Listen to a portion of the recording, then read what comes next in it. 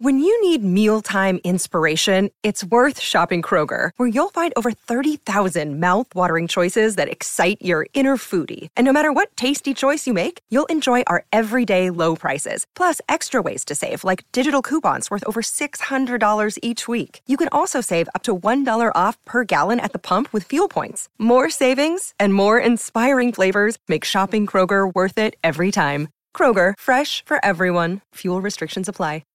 This episode is supported by FX's Clipped, the scandalous story of the 2014 Clippers owner's racist remarks captured on tape and heard around the world. The series charts the tape's impact on a dysfunctional basketball organization striving to win against their reputation as the most cursed team in the league. Starring Lawrence Fishburne, Jackie Weaver, Cleopatra Coleman, and Ed O'Neill. FX's Clipped, streaming June 4th, only on Hulu. With threats to our nation waiting around every corner, adaptability is more important than ever. When conditions change without notice, quick strategic thinking is crucial. And with obstacles consistently impending, determination is essential in overcoming them. It's this willingness, decisiveness, and resilience that sets Marines apart. With our fighting spirit, we don't just fight battles, we win them. Marines are the constant our nation counts on to fight the unknown. And through adaptable problem solving, we do just that. Learn more at marines.com.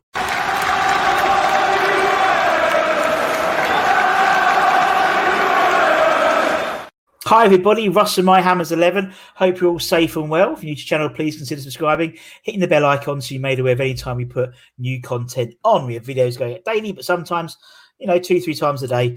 So I wouldn't want you to miss any content, so make sure you hit that bell icon.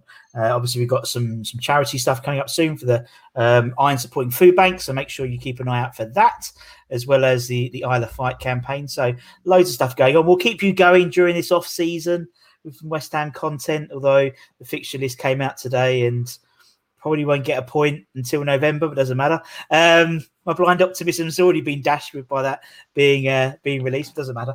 Loads of great guests we have coming up, including this from one Russell to another. Although I like to call myself Russ. Only my mother called me Russell when I was doing wrong. How are you doing, Russell? Hi, Russell Raphael. How are you? Yeah, very good. Hi there. Hi, Russ. Thanks for having me on your show. Absolute pleasure. As I said, you come highly recommended by Mr. Phil Whelan, so that's absolutely no pressure at all. What does he know? What does he know? God, what does he know? Eh? Bless him. How are you? How's things been going for the last few months for you? Well, as weirdly as for everyone else, look, I'm lucky. I'm in a job. I'm able to work from pretty much from home. Yeah. Although I'm now going back to the office, and it's been. I'm an older guy, so my kids are grown up. So it's been slightly weird having them all suddenly back in the house after we thought we were empty nesters up in leafy Muswell Hill. But yeah, it's been okay. And the football at the beginning of lockout, I thought, I'm still playing football a bit, and I was contrasting: was I going to miss West Ham? And getting back to that, and it was so weird at that time, back in March and April, you couldn't imagine the games. No. And I thought, I'm not that bothered when they come back. And yet, when they did, God, boy, was I back in it straight away, and can't wait to be back in the ground. No, exactly. It was weird, wasn't it? Because it was like feast and famine, or famine and feast the other way around. We had nothing for 100 days, and then there was this deluge of games, 90 odd games in 4 or 5 weeks, and then it's nothing again. It's okay. What do we do now? I've been sucked in. I renewed my season ticket yesterday, for better or for worse. Yes. See what we make of it. How many of us get in the ground? But hey, got to do it. We'll see. We'll see what happens. As you said, it's it's a strange one, isn't it? I don't think anyone really knows what's happening. Although I read this morning about. The England international games in October, they're looking to use them as a test game, a series of test games to get fans back in. But that's obviously Wembley. But we shall see. Who knows? Everything's dependent. But as you said, at least we're in the Premier League. So that's something, isn't it? Yeah. It'd been awful. It'd been awful. Yeah, you can imagine it'd been actually awful if the last time we saw us was against Southampton in the Premier League, and the next time you saw us was against Barnsley in the Championship. So it's at least we're back in still in the top flight. And it was tempting in those worst times to find some solace in thinking, hey, we go down, we'll see, we'll win a few games. It was fun last time. But I actually think the way football finances are now, and with so many clubs on the brink of disaster, it really could have been a disaster to have gone down. So it's so important. Yeah, no, exactly. And, Mr. Moyes did the job again. Yep. Can't, I mean, for all his critics and stuff, he's come in twice and kept us up twice. Can't, well, so we're hoping for a bit better next time. I hope so. Yeah, I wouldn't mind a sort of a Kirbishley Allardyce-esque sort of mid-table, 12th, 13th, pretty boring football, but I think we just need a bit of stability now. Do you know what I mean? It's so like down the bottom and it's so like squeaky bum time all the time. That bit of stability, a nice little cup run, that will do you next season. That will do. Oh, really? So we're not going to win the league then? Well, I think we could do, couldn't we? I'm not being funny. I interviewed a guy the other day, and he said West Ham could be relegated or win the league, and nothing either would surprise them. And that's West Ham, isn't it? That's why we. It's about this time of the season. Well, normally a bit earlier because we normally started by now. So by now, all hopes are dashed. Yes. But normally about the 1st of August, I have this blind sense of optimism. Oh, me too. That this is it. This is it. Yeah. Look at these players. Who could possibly assemble a better squad than this? Yeah. Exactly. Who can get a better squad than Ryan Fredericks at right back, and this is a champion. This is a Premier League winning team we have here. Absolutely. Yeah, but 20 minutes. So in the last few seasons, we've had City first game, we had United away the first game. I think did we have Liverpool one first game? Yeah. So normally by about 20 minutes in on that first game, that's all gone. That was me until like 9 o'clock this morning, and then then when I got the text going through saying, "Oh, we got Newcastle at home first game," I thought, "Yeah, fancy that."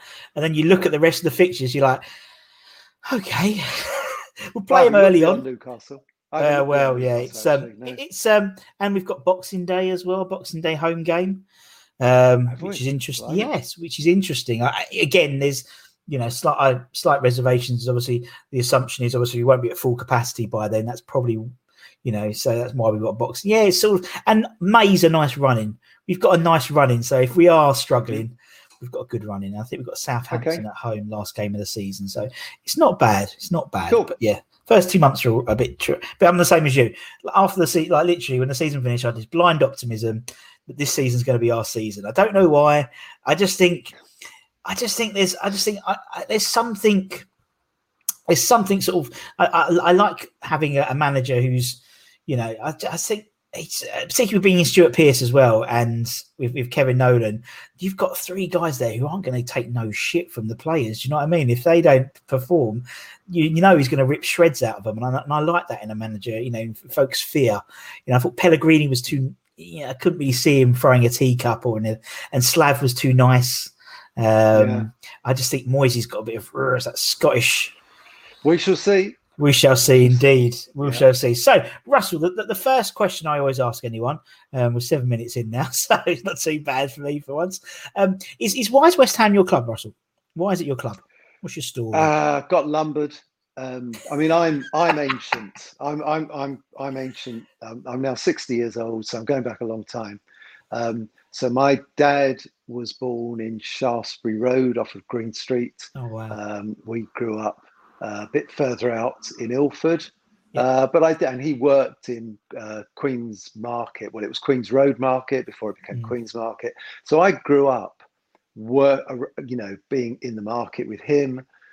So from a very young age, my Saturdays would have been Saturday morning pictures on Green Street, fish and chips at whatever the fish and chip shop was called, and then from 9 years old onwards, West Ham in the afternoon, and and that was great. And then bit of the 2 Ronnies and match of the day at night when you got home. It was like, what a day! Fantastic. Textbook. Yeah. Oh, how lovely. Lovely. And so that was. So I had a season ticket. It cost £15, my first season ticket in 1969. And on and off since. So I really had no choice. Although my brother went to the dark side, and he supports Tottenham. But I think more to just get on the nerves of me, my mum, my dad. I was the elder boy. I sort of played he had to go towed the line. He had to go rogue because he was the younger one. He was a younger child, naturally, yeah. So no, we haven't talked since 1972. See, you can't go more rogue than going down to 3-point lane, could you? But yeah. But that's what I love. I love the fact you've been lumbered. That term, you've been lumbered with them, which is brilliant. Yeah, which I've done with my kids. Now they're lumbered. Yeah, it's part of the joy of coming from a West Ham family. So listen, if they want to eat at my table, then they wear the shirt, and that's that. Just imagine everyone coming into, particularly now, everyone's back. As you said, from the family's all back. Imagine everyone there. Yep, okay, shirt. Yep, okay, we can now begin. Yeah. It's just. Yeah.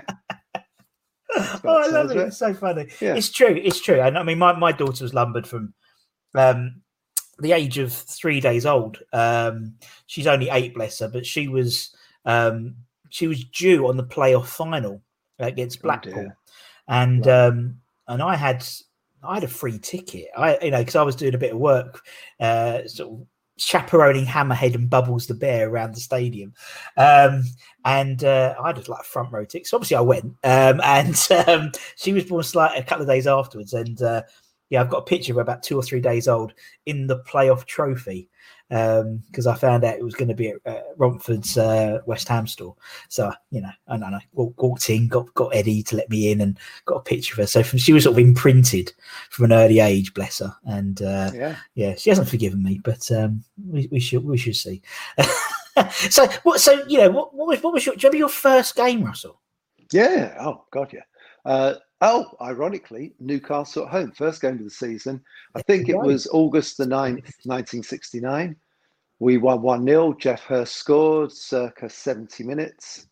And that was it. I was off and running. We seem to remember the next home game was Arsenal. We drew 1-1. But then we had a decent start, but then it was normal. In those days, where we tended to finish around 16th, 17th.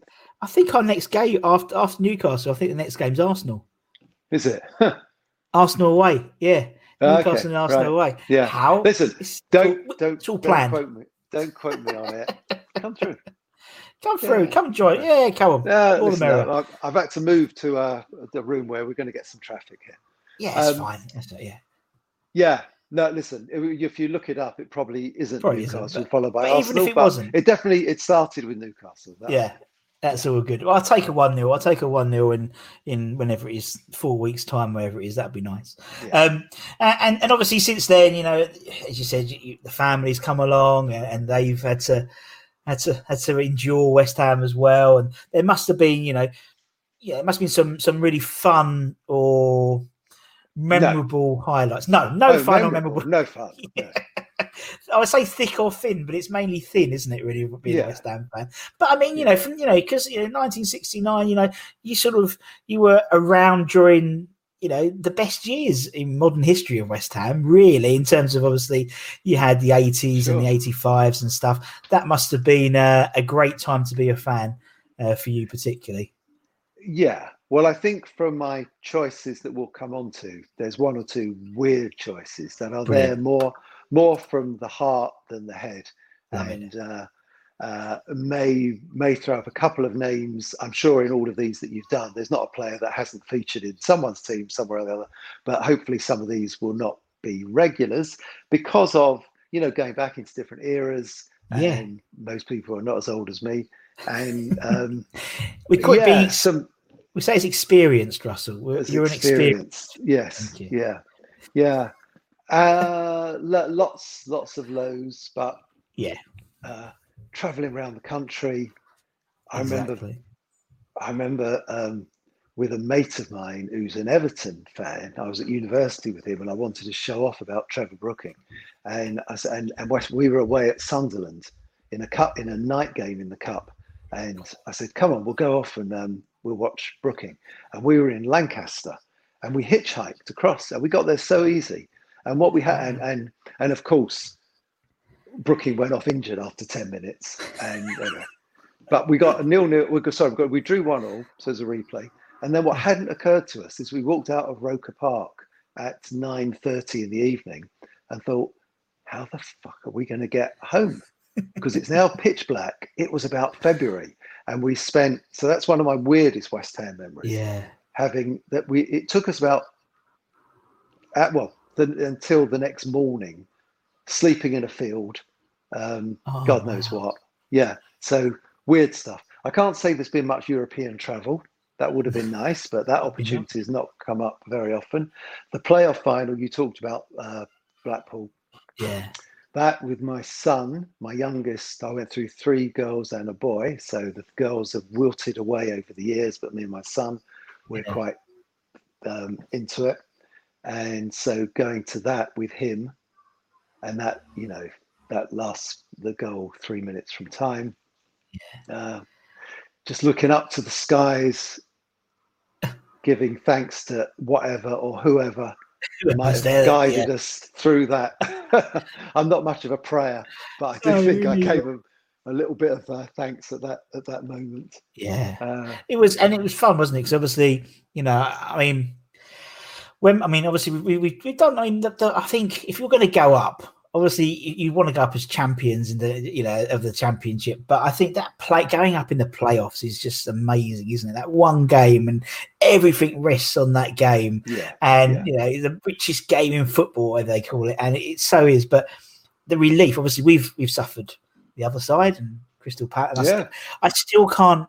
If I occasionally DJ for a friend's wedding, I still can't play Glad All Over if it's been it's just I've just got this vision of all these people in yellow t-shirts, and it just it really reminds me. But no, it's such a great way to go up. I know people hate it, some people, but it's just when it works for you, it's brilliant. And as you said, when Vazte scored that goal, and that was where we were, and we were at that sort of end of right in the middle, and just him there going. Urgh.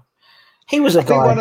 I think one of my greatest memories, going back a lot further into the 70s, was the home game against Eintracht Frankfurt. Of course, where Brookings scored twice. And I'd really like to say that I was there and the atmosphere in the ground, but the truth is, I can't. I don't know why I wasn't there, but there he is. There, I've gone. Okay, so how do I get right? Am I still? Oh, there I am. Right. Yeah, cool, sure. The truth is I wasn't there. I have no idea why I wasn't there, but I wasn't. And I was watching it on TV at home. But the tension and maybe I remember my mum and my dad, we were just, because any goal from them, I think we won 3-1, didn't we? But if it had been 3-2, I think we'd have been out. I think if they'd have scored any, I know I'm going back a long way. Yeah, sure. But I think that was, and looking at the crowd that night, it was. That's probably why I wasn't there. For some reason, I couldn't get a ticket. Yeah, I suppose. It's funny. You interview so many people, and they'll go, "Oh, well, I was," and it's like, well, they must have had a capacity of about 80,000 people at Upton Park that day. Because everyone says, "Oh, yeah, I was there." Well, you, but at least you're honest enough, Russell, to say. Yeah, I've come clean. Yeah. Speaking of watching games on telly, since restart, are you a crowd noise on or crowd noise off type person? Oh, definitely off. Really? I can't. Yeah. I can't. You can't quite make out what they're saying most of the time. Yeah. But I really like the idea that you could catch the odd thing, and you do catch the odd thing. And I like that they are, and it does remind me of me watching my kid play football. Yeah. And it's like that, just at a really good level. Yeah. No, totally. Yeah. And that how passionate they are, and they're shouting and screaming all the time, or at least some of them are. And you are sometimes able to pick out who are the shouters. Yeah. No, I love that. That's been a real bonus of it. And it's funny because you get obviously, when you're at the ground, when you're like one of the 60,000, you don't get that, do you? No. You don't. It's all the chat, but it's nice to have. It's very similar to when we go and do reserve team matches. It's the same thing. You hear them all shouting, but there's still about 200 sort of fans there, of family and friends. But yeah, it's funny. It's nice to catch the odd swear word, isn't it, and stuff. And it's and the commentators apologising for that as well. So what do you expect? Yeah. But no, I thought it's funny. The Norwich game particularly, I found particularly interesting because I was crowd noise on for that game, and the Norwich, the AI they use for it, actually booed them off the pitch at 3-0, and that's when you know you're shit if you're getting booed off by a robot. But no, it's good fun. And I think people have adjusted to it quite well, the whole sort of restart. And obviously, it's not ideal, but it is what it is. And as you said, it's about getting everything done. And I was surprised they did it, to be honest. I was surprised, but hey, it's better than nothing. Exactly. Yeah. Right, moving on to your 11, because you mentioned that, and I'm interested because obviously, as an experienced fan, you have a nice, an overview. Yeah, an overview, a spread of players. The only rule is you have to be alive to have seen them play. Now, you're fortunate to have seen probably every. No disrespect, but I wish I was 25. Yeah, exactly. And you couldn't put Bobby Moore in your team, but yeah. So that's the whole idea. So obviously, I couldn't put Bobby Moore in my team. I could put Gary Breen. Seems a fair swap. And why wouldn't you? Well, exactly. Why wouldn't you? Irish international. Nothing wrong with old Barry Green. But yeah, so that's the whole idea, and it's your 11. So as you said, it's not necessarily the best 11. It's the 11 that means something to you, and that's what's quite nice. And we've had probably about, since I think you're probably the 147th guest, maybe 148th, and we've had about 210 different players have come up in conversation. So, and because it's all generational things, isn't it? And so, but it's all good. Yeah. Right. So we'll start off in goal. So who's in goal for Russell 11? Okay. Well, I've got a little short list. I'm going to build up a bit of tension here. Oh, I like it. I've gone for a very so obviously the first goalie I saw was Bobby Ferguson. Yes. We bought from Kilmarnock, I think for 80 grand or something like that. And he was okay, fairly solid. And then I've seen through Mervyn Day, Ludo, Phil Parks, Rob Green, brilliant goalie, I think. Green. So I've seen a lot of David James I've written down. I'm going for none of those. And I'm going for a very controversial choice. Controversial in that he only played for us 12 times, and that technically he wasn't even our player. So I'm not sure if I'm allowed him. Of course, but his name is Bernard Lamar. Oh, Bernard Lamar. Bernard, I mean, he came with a reputation. He'd already been banned for smoking cannabis, and that was how we got him. But he was the PSG goalie before he came to us, and he became a World Cup winner for France after he left us. So he had something, but he was very much of the trapeze artist school of goalkeeping. And why punch it when you can scorpion kick it? And you just didn't know what you were going to get as that ball came across. I thought he was amazing, and clearly you can make a very good case for saying Phil Parks and Ludo were better, more solid goalies. But there wasn't a dull moment with Bernard, and I wish we could have seen him for longer. And he's my choice. Someone else picked Bernard Lamar, and there was a story they said, but once he was so bored watching the game, he had his hand like on the post like that. He was like leaning on the post, not like.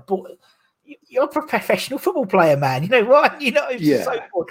And also, my memory of Lamar was always I don't think he would shower after a home game, because literally he was always in the car, stuck in Green Street after the kickoff, after the game finished.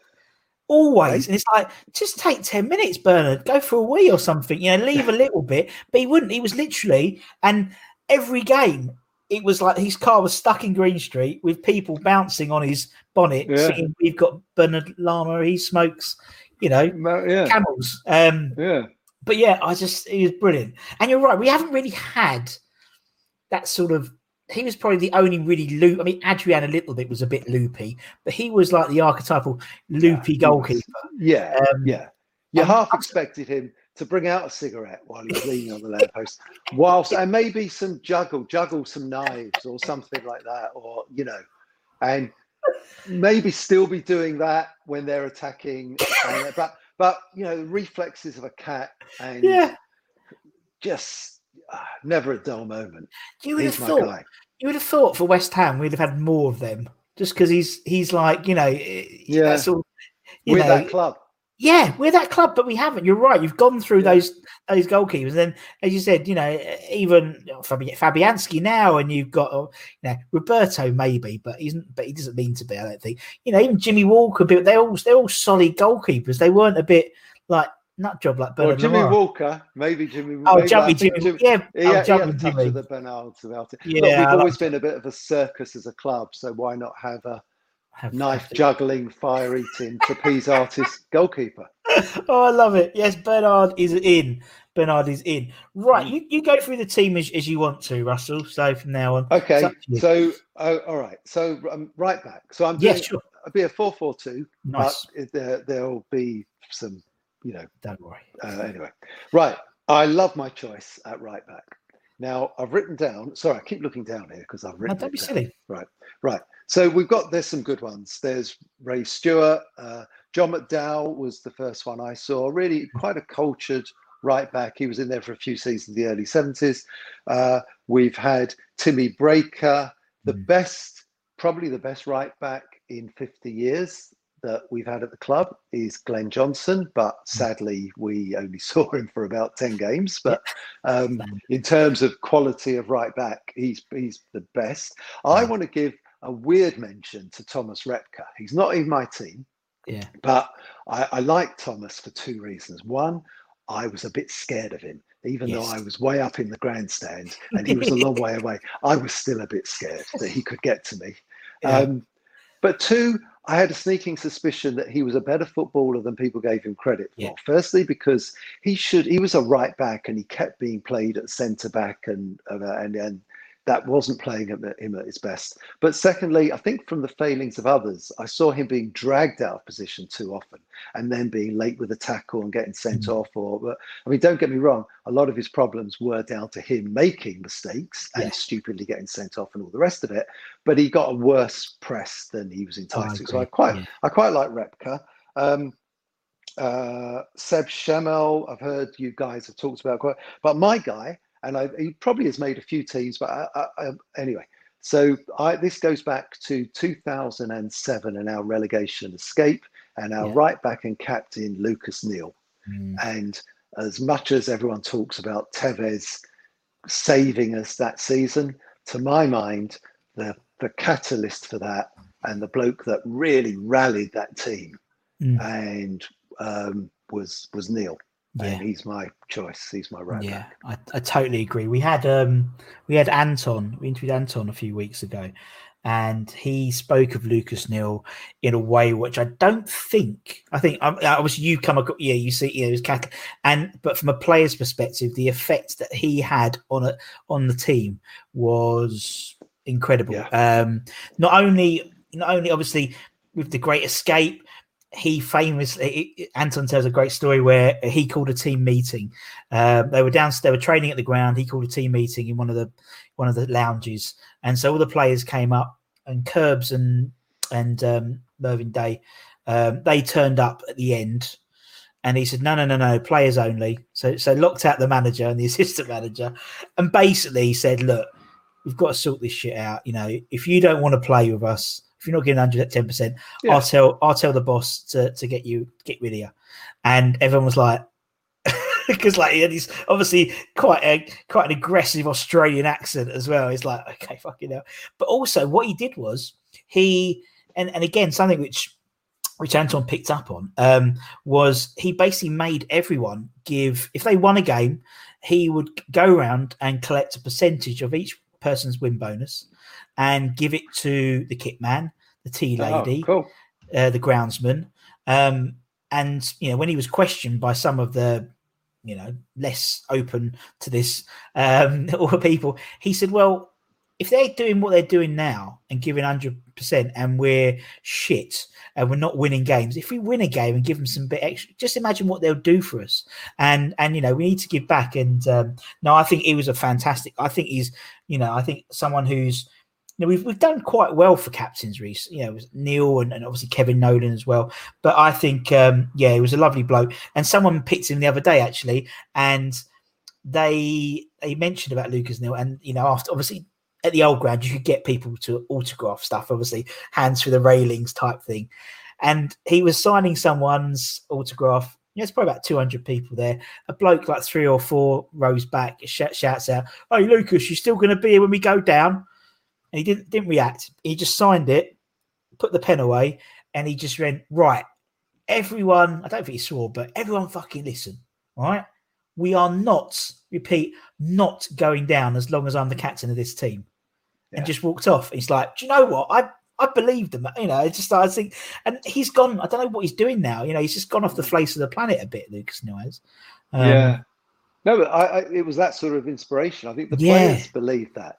Yeah. And we played those last few games like we weren't going down. Yeah. And if it wasn't for that, we would have gone down. Exactly. Yeah. Exactly. Yeah. All right. Lucas is in. He's right back. Left back. Yeah. So left back over the years, we've been blessed. Yes. Frank Lampard, Julian Dix, Stuart Pearce. I would give an honourable mention to Aaron Cresswell because it takes a bit of stick now, but in those before he got that bad injury in the pre-season before the move to the Olympic Stadium, admittedly in that last season he was behind Dimitri, and Dimitri made everyone look a lot better, and he was he played there on that left wing, but he was a great left back. So I'd give Aaron an honourable mention. This is heart ruling head here. All my notes have just gone, but anyway. Right, so I'm going for someone that is nowhere near as good a left back as any of those. Okay. And I was lucky enough to have been around in 85, 86, and that run of games where we had so many games in hand. Yeah. And we had to win them all, but we were winning one after the other. Boom, boom, boom, boom, boom. Yeah. And that man, Georgie Paris, at left back, probably the worst player in that team, but played with his heart on his sleeve. And scored a couple of really crucial goals, maybe even not in that season, maybe the season afterwards when we weren't so good, and ended up being pushed around into midfield a bit. And I think, but I just remember him from that season and the banter from the crowd. And because, we were in love with all the players because we kept winning in that last third of the season after the winter got snowed off and we had to play all those half the season in the spring. And we just won them all. Yeah. The banter with Paris, and I loved him. Everyone did. Yeah. And he was just one of the characters of that team. So not on talent, but heart ruling head. Yeah. I want him as my left back. Exactly. And that's the idea of the 11s, because as you said, it's your 11. And he's, for me, like someone in my heart 11 would be someone like John Moncur, who's like not the most, but he was just like, I loved him. Yeah. And same as Georgie Paris, And also I think fullbacks always have a really good rapport with, and actually the wingers as well, with West Ham fans, because obviously the chicken run, and you're so close to the chicken run, and you just have this natural, sort of, banter and rapport with them. And but I can imagine your listeners and viewers thinking, well, you could have had Phil Parkes and Julian Dix. Of course you had. Got Bernard Lamar and George Paris. And that's the idea, because it's your 11. And that's the thing. It's not like the best 11, because if it's the best 11, or if it was the greatest 11, then everyone would probably have exactly the same team. But because you put those caveats, you have to be alive to have seen them play, and it's an open brief. It means you get some really interesting. We've had left back. We've had, who else has come up? George McCartney's come up a few times. Solid. We've had Razvan Rat. He's appeared. Yeah. Wow. Harita Ilunga. All these types, and it gives everyone the chance to. Gives everyone a chance to. Decent player. He was a bit crazy. I think it was. When I interviewed Julian Faubert, I think he put Harita Ilunga in. The crazy one, although he was right back, was Johnny Pansel. Oh yeah, we've had him. He's brilliant. Honestly, I've loved. He's amazing. He's such a nice character as well. And he loved the club. Honestly, he loves West Ham so much. It's lovely when you talk to players, and they all have an affection. But Johnny came. You could actually feel it through the screen. He was incredible. And obviously he's in Ghana at the moment. And we had quite fun trying to. With that sort of club, and I no doubt, passionate supporters, whoever they support, could say the same sort of thing about their club. But I watched that promo video about Mark Noble 500 a couple of weeks ago. Yeah. And, it was a bit sickly and sentimental, but I'm also watching it thinking, who could want to support any other club? Not that we've won much, but this, and obviously the way the video was made, you're supposed to think like that. But I bought it, and I did think like that. And, exactly. And you're proud to support them, and that it's yours. That's your family. That's what you got. It's true. It was really sort of goosebumpy a little bit. A few of those like video clips, and it was lovely the way he did it. But yeah, and I mean, I think I might be slightly biased, but because obviously we being West Ham fans, but I don't see that sort of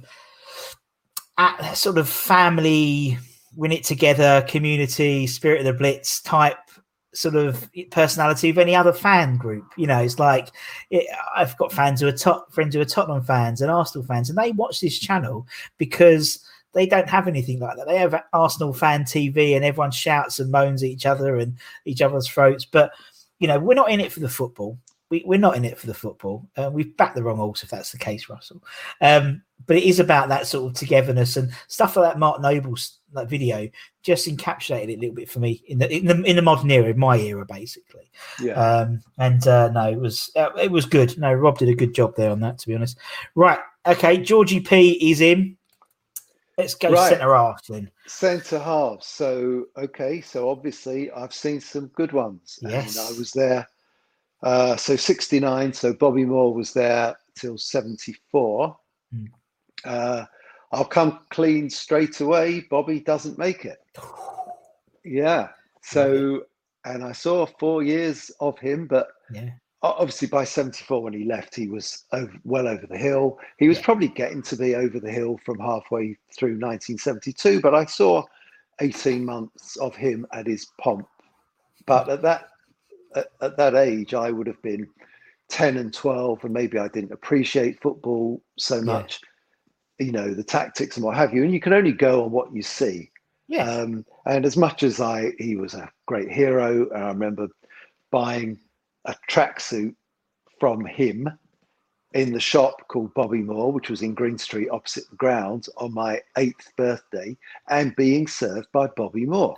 You imagine that. He was two years after he lifted the World Cup. There he was on a Thursday, maybe not morning, just after training. He was in his shop serving. And so, that was, a real hero. But I don't remember him in terms of memories. I don't remember him saving us. It's just been wow. We tended between 72 and 74. We lost a lot more than we won. We conceded a lot of goals. It wasn't a golden era for West Ham, really. Obviously, there was the cup final 75. Amazing. By that time, he'd gone. So Bobby doesn't make it. I'd like to talk about Tony Gale, a real ball-playing centre-half out of the Alan Hansen school. I've written down James Collins. I've written down Kevin Locke. He was with us from 71 to 78. We had a lot of players, once more left, that were called the new Bobby Moore. Yeah. And they fell by the wayside pretty quickly. But Kevin Locke stood up to that wellish. He wasn't good. Oh, blood! I just thought of someone else who was fantastic, who I haven't written down at all. We bought him from Sunderland, a bloke called Mick McGivern. And we had him for about 3 or 4 years. And maybe I was a bit older and I could start appreciating a good defender by then, but I thought he was a class act. I don't know what came of him. Anyway, he doesn't make it either. So, and Steve Potts, I've written down. Great. So by process of elimination, it's probably not hard to figure that I've gone for 2 centre-backs, Alvin and Rio. Yeah. And in my Alvin was the mainstay of me watching football over this whole period. 20 years. Rio, we didn't have, sadly, for anywhere as long as we'd have liked, but you could just see what a talent, especially when he was in that back three with Ian Pearce. Oh, I've written down Ian Pearce as well. With Ian Pearce and David Unsworth, there was a season where you had Unsworth naturally left-footed, Pearce right-footed, Rio in the middle, who was just out of his nappies. But he was still, like Declan now, age irrelevant. If you're a general, you're a general. And he was just dictating everything. Yeah. And that's a solid back three, wasn't it? If you had Unsworth, Ian Pearce, and Rio Ferdinand. I mean, wasn't for long, but it was good. You won't get much change though, were you? It's like, no. Ian Pearce. No, I'm a big fan. I think he's at West Brom as well. I think he's in the West Brom. I think he's in the head of scouting or something to do with West Brom. So I think anyway. So there you go. In my 4-4-2. Yes, my 4-4-2. So Lucas Neal. Yeah. George Paris. Alvin Martin, Rio Ferdinand. Nice. Come on, let's move into midfield then, Russell.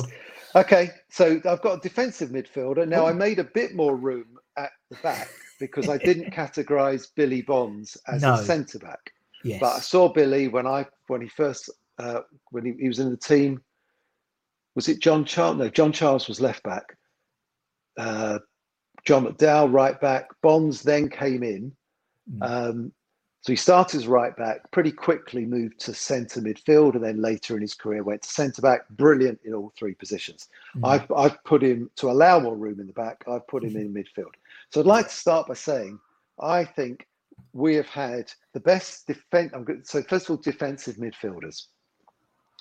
The best one, including Bonds, the best one I've seen in 50 years, sadly, played for us 5 times. And we managed to get rid of him. Not all our fault, but that's Javier Mascherano. Yeah. And, it wasn't our fault. There was politics, contractual issues, and all the rest of it. And we know. And Hayden Mullins story as well. And we had Hayden Mullins to come in, who I quite liked, but he was no Javier Mascherano. No. And Javier Mascherano, as a defensive midfielder, as we know, as we went on to see, had it all. But anyway, so let's not count him. I don't really count Noble. Noble's been categorised as a defensive midfielder, and I think that's always held him back. Yeah, he's not. He gets wrong side. He doesn't think defensively. He's never really had the pace and he or the positional sense to be defensive. But he's in my list of DMs because he more often than not got played. Unfortunately for him, what a player! But he ain't making my all-time 11.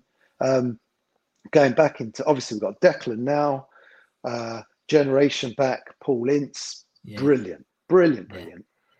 Before him, a bloke called Jeff Pike, probably a bit old for you.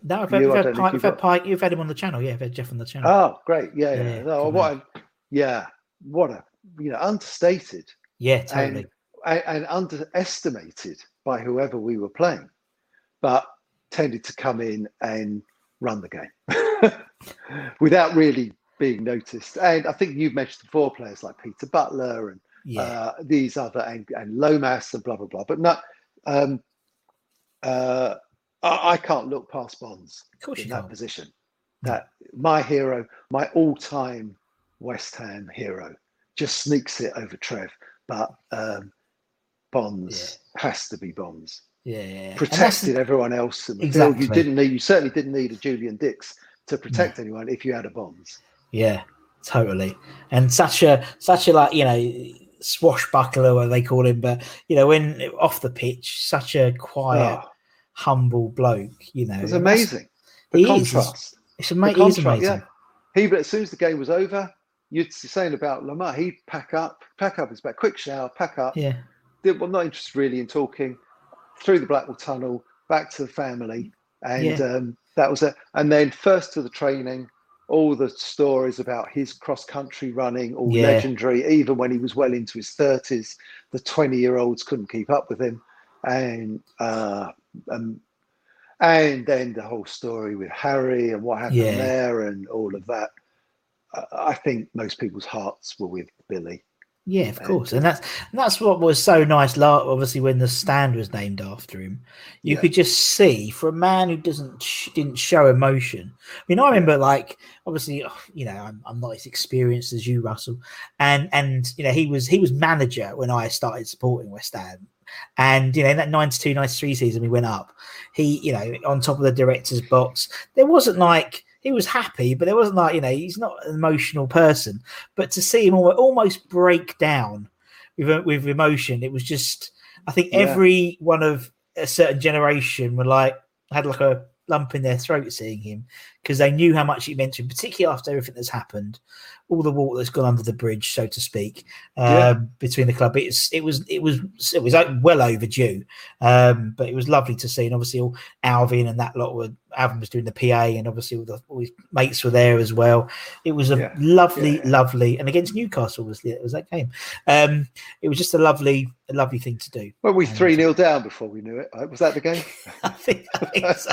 Quite possibly. It's the West Ham way. Yeah, it's quite possibly. And obviously, famously, he didn't attend the last game at Upton Park.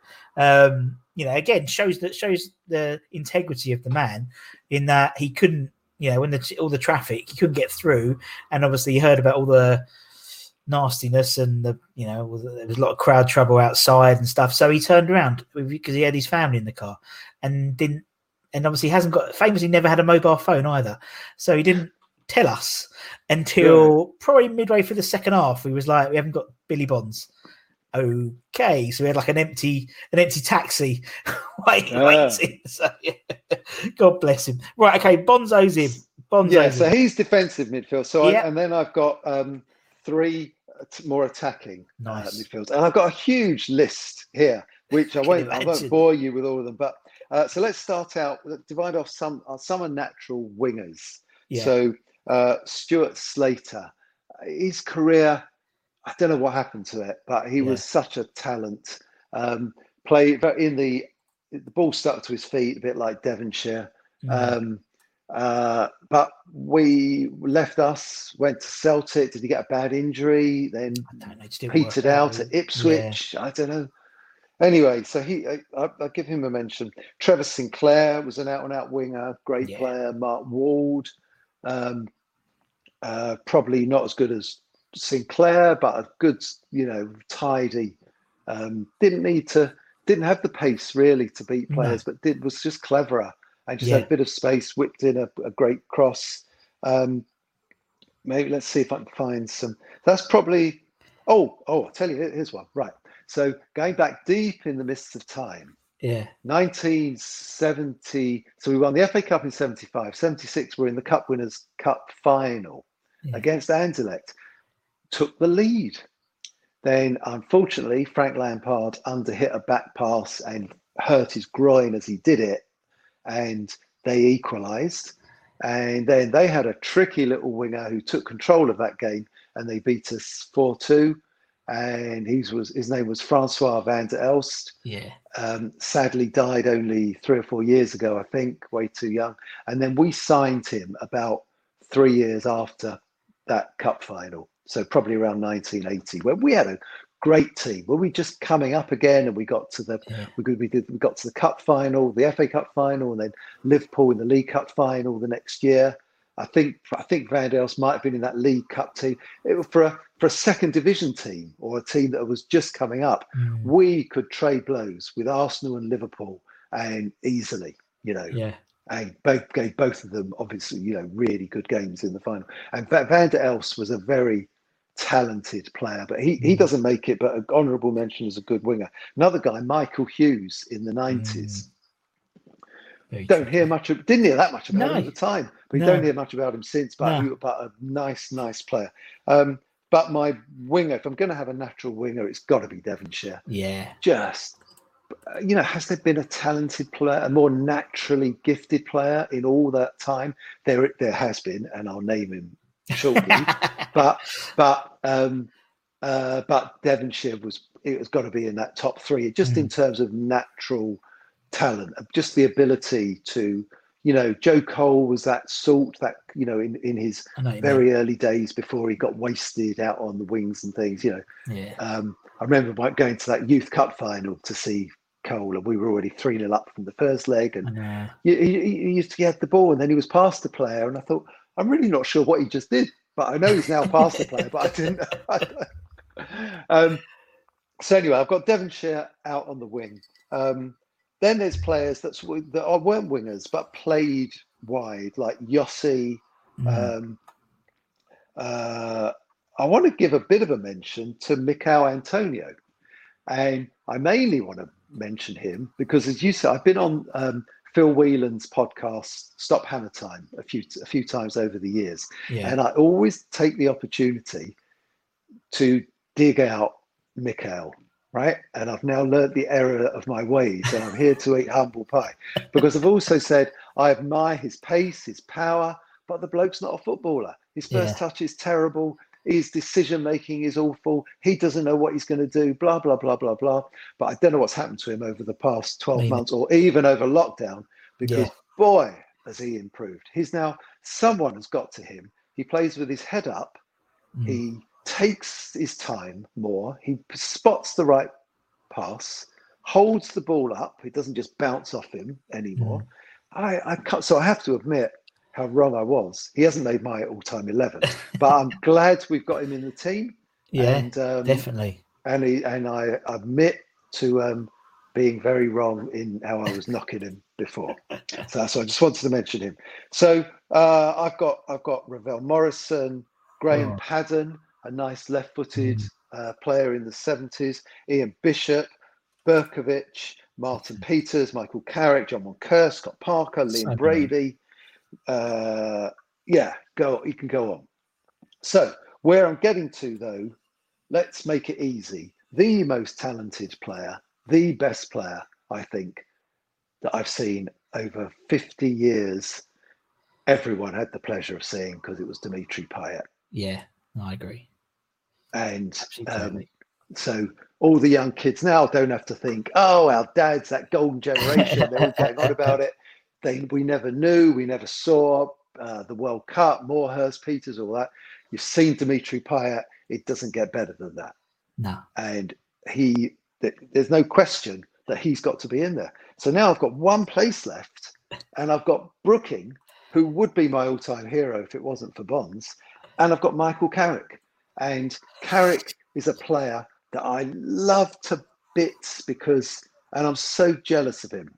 I'm still playing five-a-side football, and I've never been. I'm still fit, but I was always a pretty rubbishy. I would foul everyone. I'd be a right back. I'd be really good when it was all mud and I could do sliding tackle. I was not the most skillful player. So to watch a player like Carrick, who is more like a chess player because he sees the moves 3 moves ahead, he doesn't need to be looking down, working out how he's going to trap the ball, because that is just going to happen.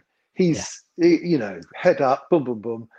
He's been, and we don't notice it, he's been like a Busquets because he just gets the ball, passes it on.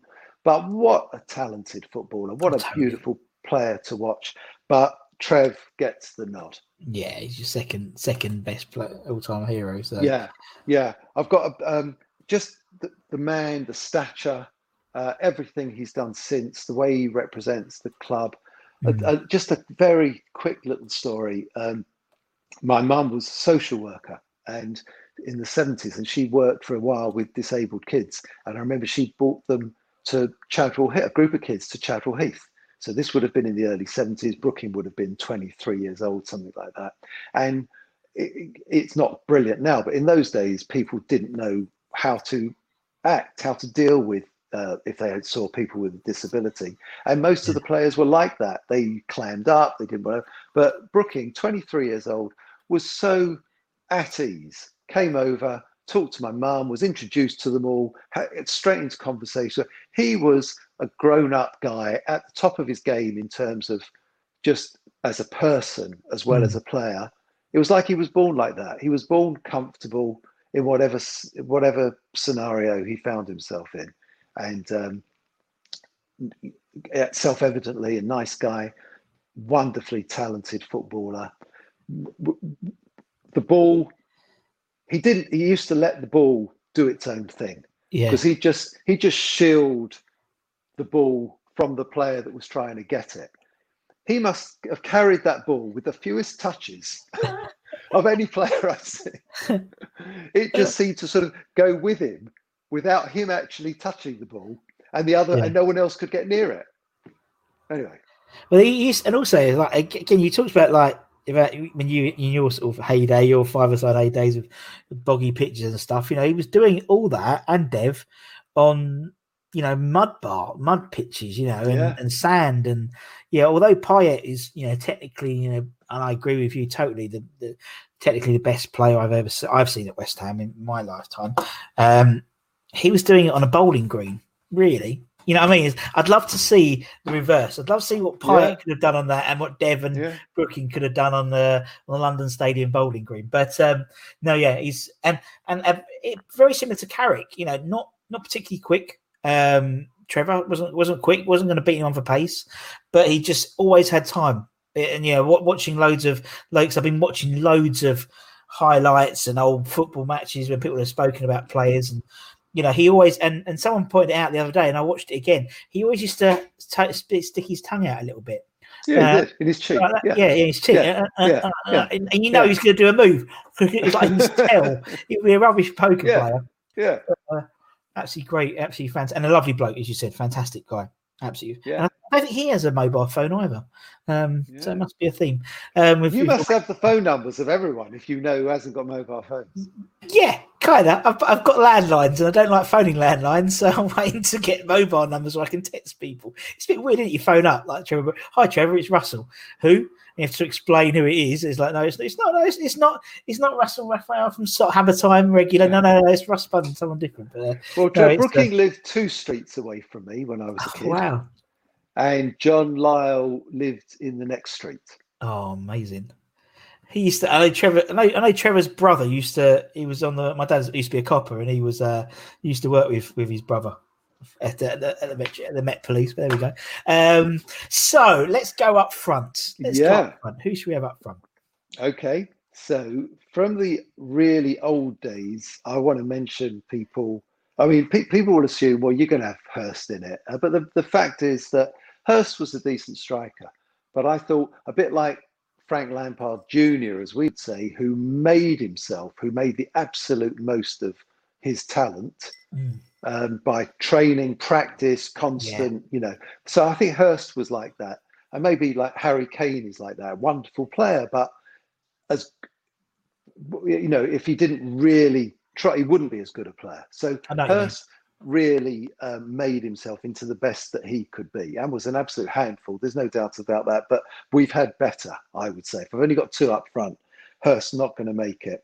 The best finisher back in those days, certainly in the early 70s, was a bloke called Brian Pop Robson. Yeah. I don't know if you're too old for you, but you might have heard of him. I've learned all these about, when you mentioned like John Charles, I've then gone back and researched them. So so Pop, he's come up a few times. David Cross spoke on an interview. David Cross, he spoke about Pop, and TC, he spoke about Pop as well, and obviously being a fan. So just a natural amazing finisher, kind of like a Greaves sort of player. Yeah. I've got down, McAvenny, Cottee, Hartson. I've got David Cross written down. Carlton Cole I liked. Craig Bellamy. There's a bloke called Paul Goddard who, were it not for his injury, McAvenny would never have played up front because he was a midfielder. And Goddard got injured in pre-season friendly, and they had to just put McAvenny up front because we didn't have any other strikers. And McAvenny wasn't a striker. But Goddard was. And Goddard was a classy player, knew where the goal was, had it all. It wasn't wasn't a big physical presence, but good. Other finishers, Jermaine Defoe, what a finisher. I want to give a big shout out to, again, someone that we kind of take the piss out of a bit, is Andy Carroll. But on his day, we know, unplayable. That hat-trick against Arsenal in about 8 minutes either side of half-time, when he was in the mood and when he was getting the right service, and it's just such a... He'd always have like 2 defenders on him. So naturally there's going to be an overlap somewhere. And it's like, we never really exploited that, but he was, I thought he was a great, as you said, when he was on it, he was unplayable, just big and I know exactly what I mean.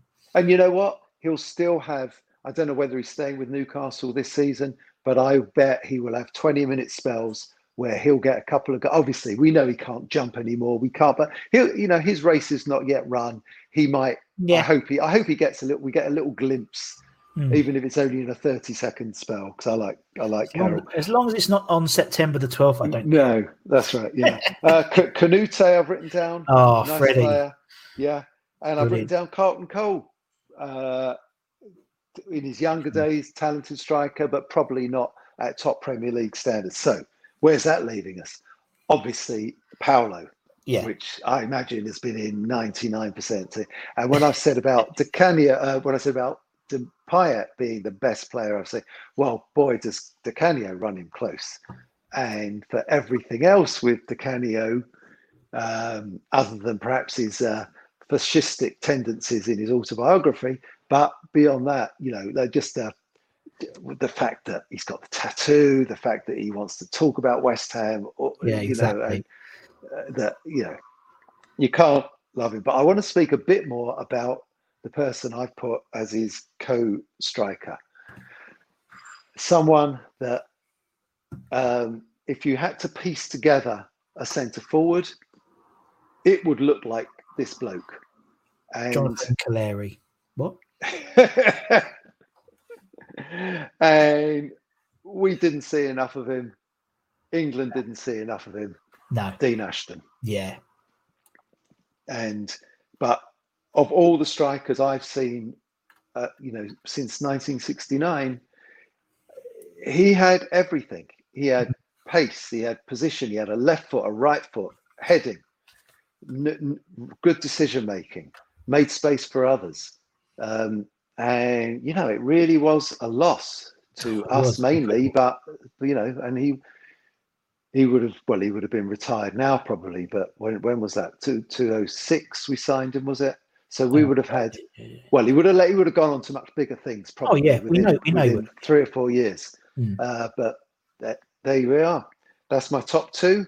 And you're right with Ashton. It's funny enough, those were my top two as well, Di Canio and Ashton, in my 11. And yeah, you're totally right. He was always, and I was talking to someone the other day about him, and he was, in my opinion, the complete striker, because he was big enough to win headers. He wasn't like a TC, a little guy, or a Defoe. He was big enough. He could finish. He had a turn of pace, not electric, but a turn enough to beat the man.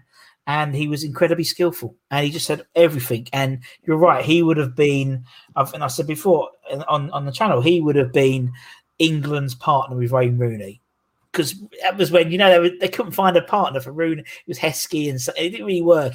It would have been him and Ashton up front. And what would have been, as is too often the case with West Ham, unfortunately, what would have been.